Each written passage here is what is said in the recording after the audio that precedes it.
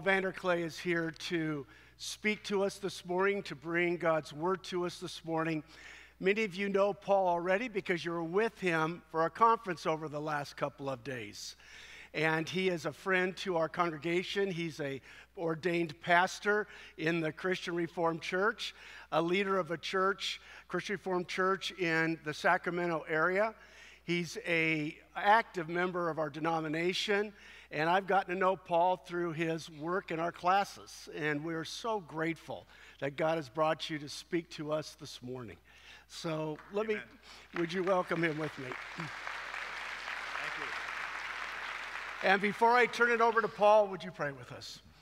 Our Father, how grateful we are that we get to hear your word this morning through your servant Paul. Lord, thank you for his heart to serve you, for his passion, Lord. Thank you for his heart for people and challenging us to learn how to listen and honor and show humility in our relationships with one another. Lord, we live in a culture now where people disagree, we shut them down, we shut them off. How grateful we are for Paul's ministry that goes beyond this point to open our hearts and to listen and honor one another and to still speak the truth in love. Lord, thank you for this morning. Bless him. Open our hearts and our minds to receive that which you want us to hear this morning. In Jesus' name we pray. Amen. Paul, Amen. Thank you, Don. I had no plans of wearing this morning.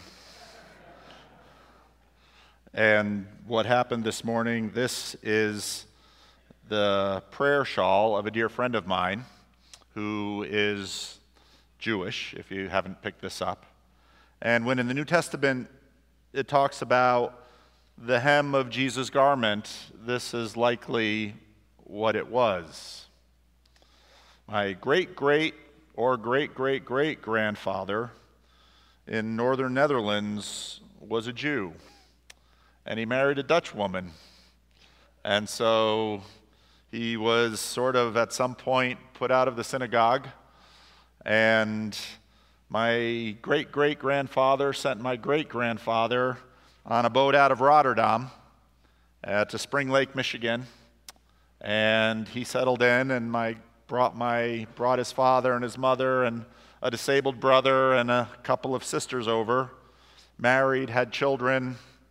They joined the Reformed Church of America in Spring Lake, and then when he lost his wife having their sixth child, they moved to Grand Rapids and joined the Oakdale Park Christian Reformed Church.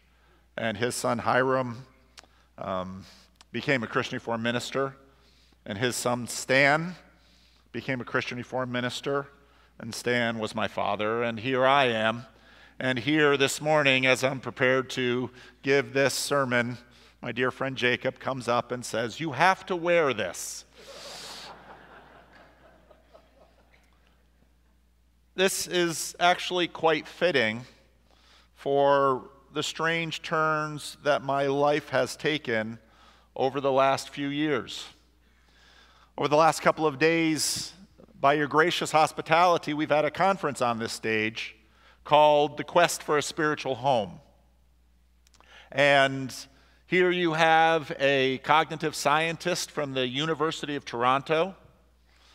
We have an Orthodox icon carver who spends a lot of his time making YouTube videos about symbolism and touring around the world with Jordan Peterson, making videos about symbolism in Jerusalem and Rome, and he makes comic books that have Christian themes.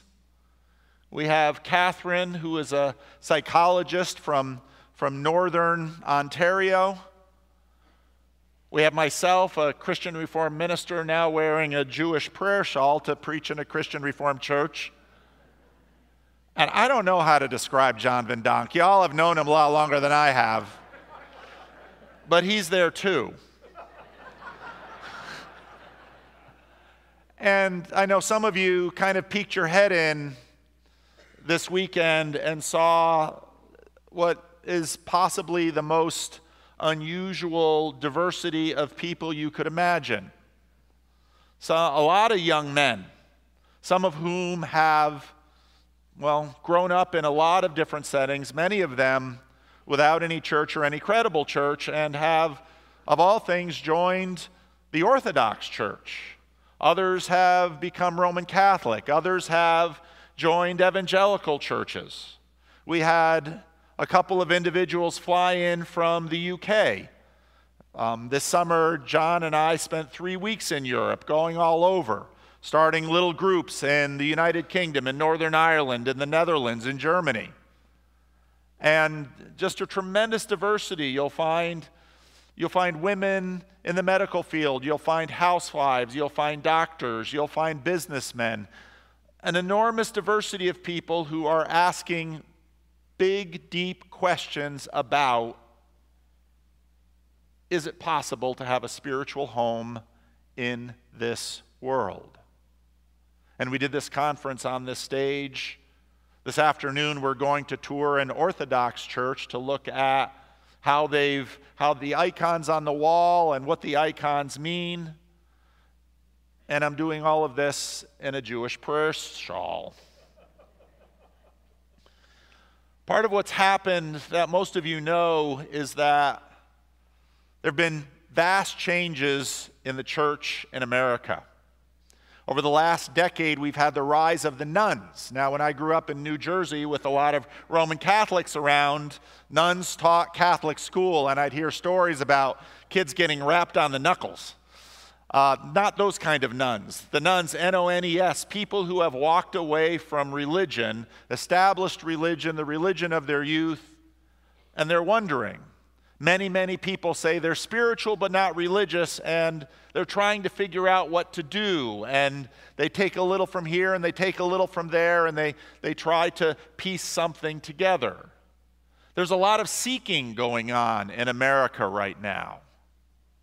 Now, part of how this has intersected with this church is, as you may or may not know, you have a little group called Estuary that meets on your facility once a month or so, or maybe twice a month. I don't know how often John is doing it.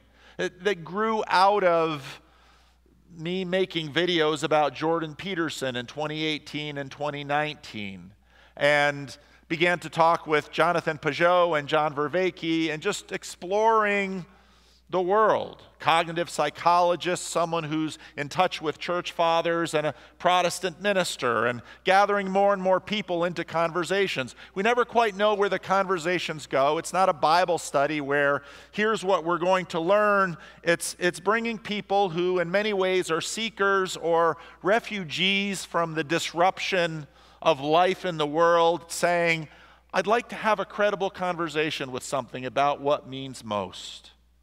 I'd like to be heard, and I'd like to speak. Many of the people come from broken homes. Many of the people were suffering from depression, basically from sort of the pervasive nihilism that is creeping up in our society.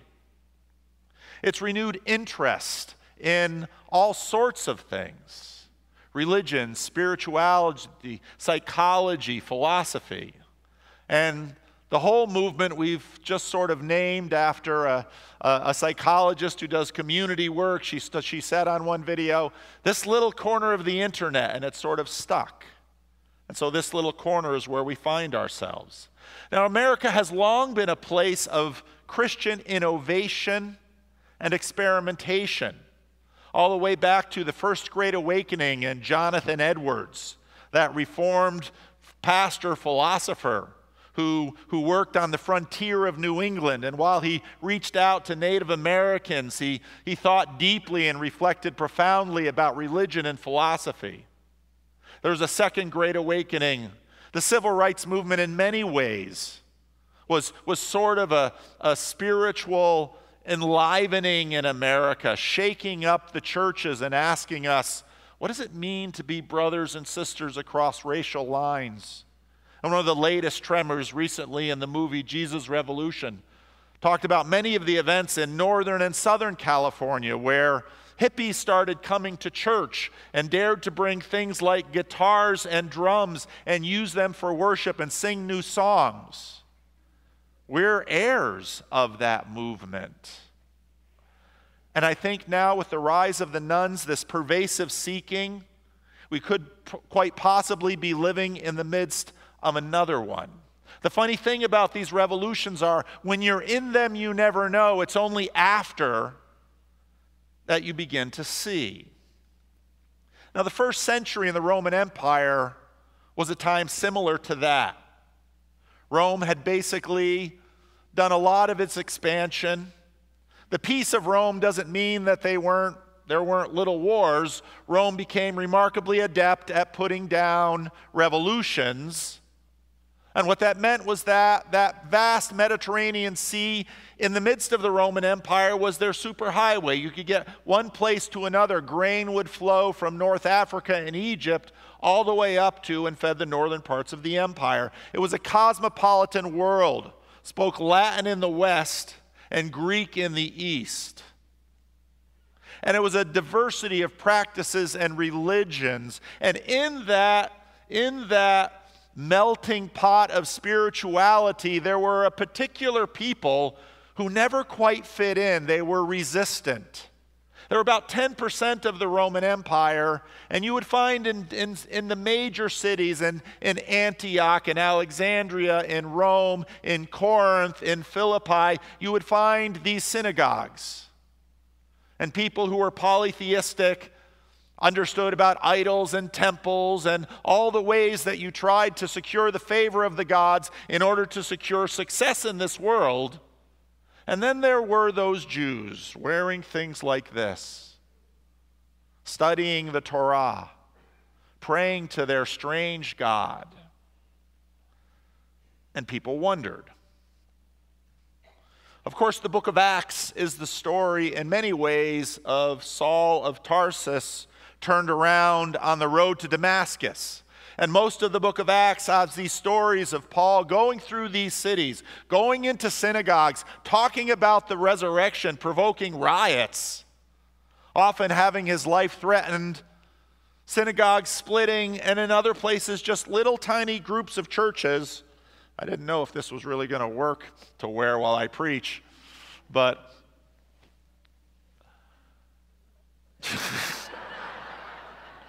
Jacob, was this some kind of a setup?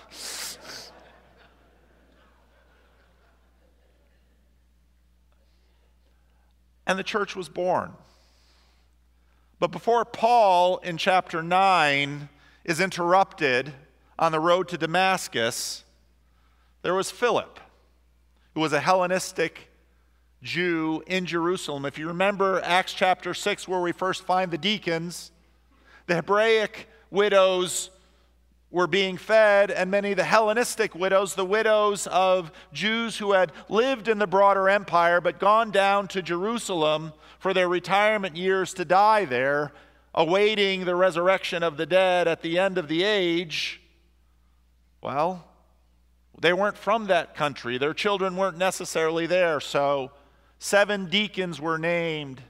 Stephen, of course, was the most preeminent, but also Philip, and they were of this diaspora. And when persecution broke out, they fled the city, and Philip went, preaching, teaching, doing exorcisms, miracles, and proclaiming Jesus to be Israel's Messiah. Now an angel of the Lord said to Philip, "Go south to the road, the desert road that goes down from Jerusalem to Gaza." So he started out, and on his way, he met an Ethiopian eunuch, an important official in charge of all the treasury of, well, the old versions say Candace, Kandake, which means Queen of the Ethiopians. By the way, if you want an education on the church in Ethiopia, you might check out Jonathan Peugeot's channel with Richard Rowland. They have a number of series on the interesting case of Ethiopia. This man had gone to Jerusalem to worship, and on his way home was sitting in his chariot, reading the book of Isaiah the prophet. Now, most of us are not accustomed to the idea of what eunuchs were. A eunuch often was a slave who was taken as a young man and castrated so they wouldn't have divided commitments. They would be completely devoted to their master, they likely wouldn't steal because they wouldn't have any generations after them. This was a common practice in the Roman Empire, and it was done to slaves to basically keep them in bondage, because why steal or run away when your job is your whole life? Some of you might be able to relate to that. Ethiopia was a place on the fringe, on the edge of the world. It was a black kingdom, and it was known for its wealth and its riches, the same place that the Queen of Sheba came from to meet Solomon. And in that symbolic world, it represented the ends of the world, sort of a mystical, strange place. And here this man comes, obviously invested with tremendous wealth and power, to Jerusalem to worship. There's a long tradition that the Jews had gone to Ethiopia early, but yet you can see if they're still castrating slaves, they certainly weren't following Torah. Now, not unlike people searching YouTube and doing research, this man decided to go to Jerusalem to worship. But if you know anything, he couldn't really worship with the Jewish men in the temple. He was castrated. He was cut off. He was imperfect. The Spirit told Philip, "Go to the chariot and stay near it." Then Philip ran up to the chariot and heard the man reading Isaiah the prophet. "Do you understand what you're reading?" Philip asked. "How can I," he said, "unless someone explains it to me?" So he invited Philip to come up and sit with him. This is the passage of Scripture the eunuch was reading. He was led like a sheep to the slaughter, as a lamb before its shearers is silent, so he did not open his mouth. I wonder if this man remembered when he was taken and what was done to him, and how he had no choice, no voice, no say in the matter. This verse must have given him pause. And then this: in his humiliation, he was deprived of justice. Yes, cut off, never to have a family, never to share in what was perhaps considered normal. Who can speak of his descendants? For his life was taken from the earth. You see, Roman gods offered power to the already clever, virtuous, and beautiful. Why is a wealthy and powerful castrated slave fascinated by the religion of a people who have in some ways flourished in exile, but in other ways continued to live with the tensions of amazing promise and continued exile and humiliation? At great cost, he travels a great distance from the ends of the world to Jerusalem. And he discovers that in some ways, that cutting that was done to him cut him off from so much more. Earlier in the chapter, he would have read in Isaiah 56, "Let no foreigner who is bound to the Lord say, 'The Lord will surely exclude me from his people.' And let no eunuch complain, 'I am only a dry tree.' For this is what the Lord says, to the eunuchs who keep my Sabbaths, who choose what pleases me and hold fast to my covenant, to them I will give within my temple, and its walls a memorial and a name better than sons and daughters. I will give them an eternal name that will endure forever." This eunuch didn't climb to the top of the hierarchy by being passive or dull-witted. He was sharp. He was paying attention. This was a man who, when he saw an opportunity, he grabbed it. He would not wait. He would not be shy. He would not be afraid. The eunuch asked Philip, "Tell me, please, who is the prophet talking about? Who was cut off and how? Was it himself or someone else?" There's a long conversation over this text of the suffering servant. Who is the suffering servant? Is it the prophet? Is it another man? Is it Israel itself? Is it a person, or is it in fact an entire religious spiritual body? Then Philip began with that very passage of Scripture and told him the good news about Jesus. Someone else who was cut off in his youth, someone else who did not leave a family behind, someone else who would have a memorial better than sons and daughters. One such seeker is Tom Holland, who wrote the book Dominion. He was raised in an Anglican church, had a dust up with his Sunday school teacher about dinosaurs, and sort of walked away with it like a lot of people in the U.S. or in the UK.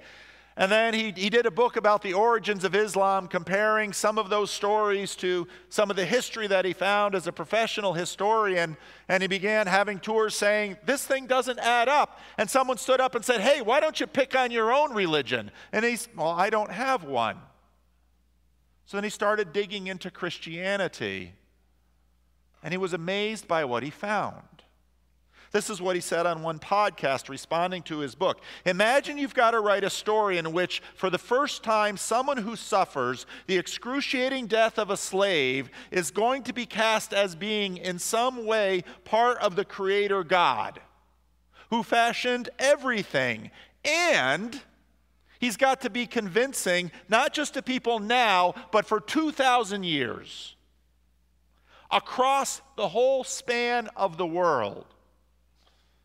It's really an astonishing thing to have pulled off as a literary feat. And that 4 people did it was amazing. And what do those 4 people have in common? The one they were all writing about. As they traveled along the road, they came to some water, and the eunuch said, look, there's water. Might I be a dry tree no longer? What can stand in the way of my being baptized? Must have taken Philip by surprise. And he gave orders to stop the chariot, and both Philip and the eunuch went down to the water, and Philip baptized him. And when they came out of the water, the Spirit of the Lord suddenly took Philip away. You know, pastors often at the peak moment say too much. Maybe Philip needed to go then.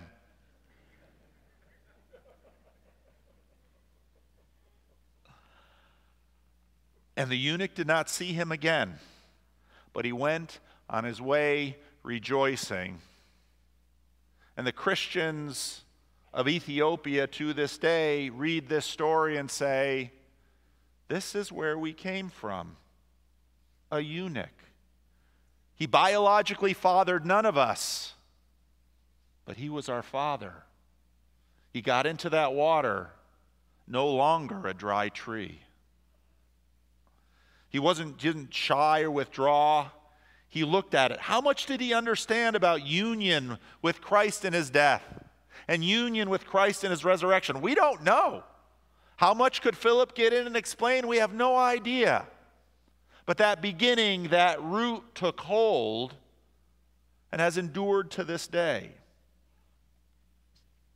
As a church, we face another set of challenges. The answers we use no longer work. When we talk to people, sometimes people are like, Pastor, just give him the answer. There's a little set group of words often that sort of used to work. It doesn't seem to work anymore.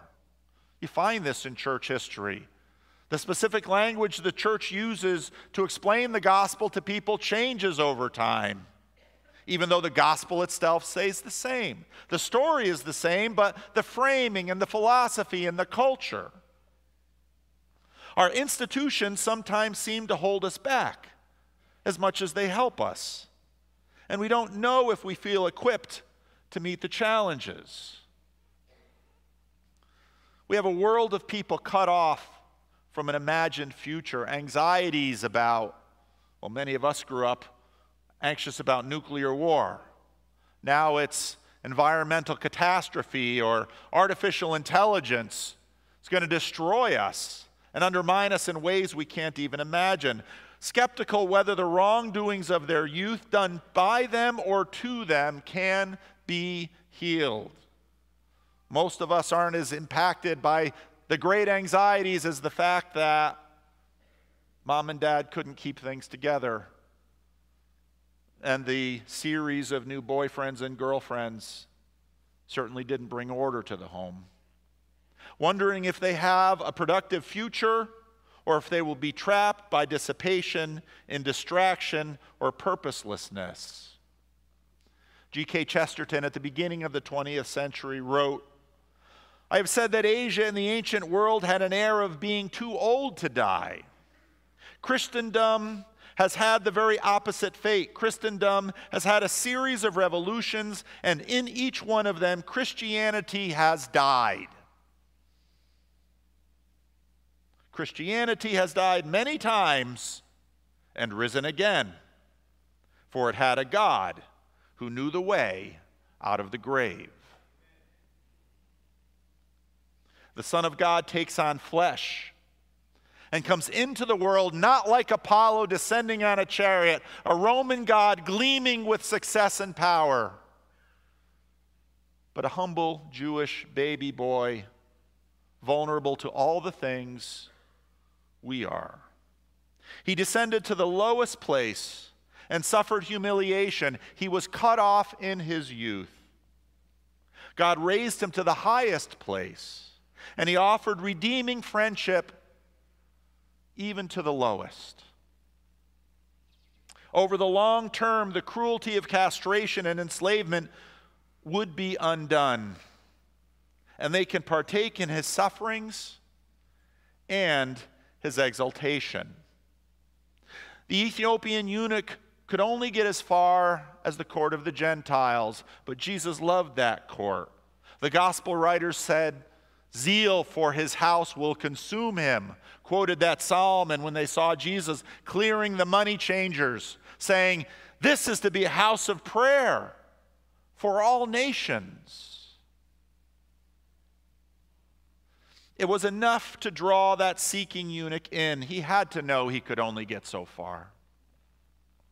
On the way home, the Spirit called in Philip, a Hellenistic Jew, for the conversation, and something got started.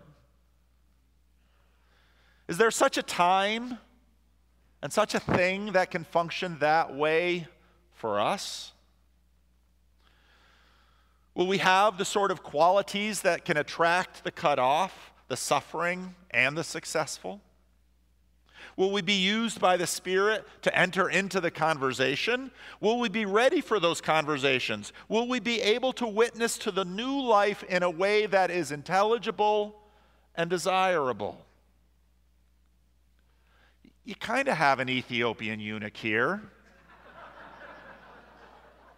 He's kind of pale, and he's had 3 daughters. But I hope you get a chance to see the speech he gave at the conference, because I know it moved some to tears hearing about his story. Because the story was, he was here working in the dairy industry, and his life had fallen apart, and a group of people came around him. And even though he'd been a Christian Reformed minister for a while, he had a lot of theological questions, still does, had a lot of thoughts, had a lot of anxiety, and a group of people in this church came around him and loved him. And although he's got questions, although, he has crazy ideas and crazy things he does, this is his church. This is his spiritual home. And you are his people. I know this church can do it. It's done it before. Who are the people around you who need you? How can we figure out how to love them well? Let's pray.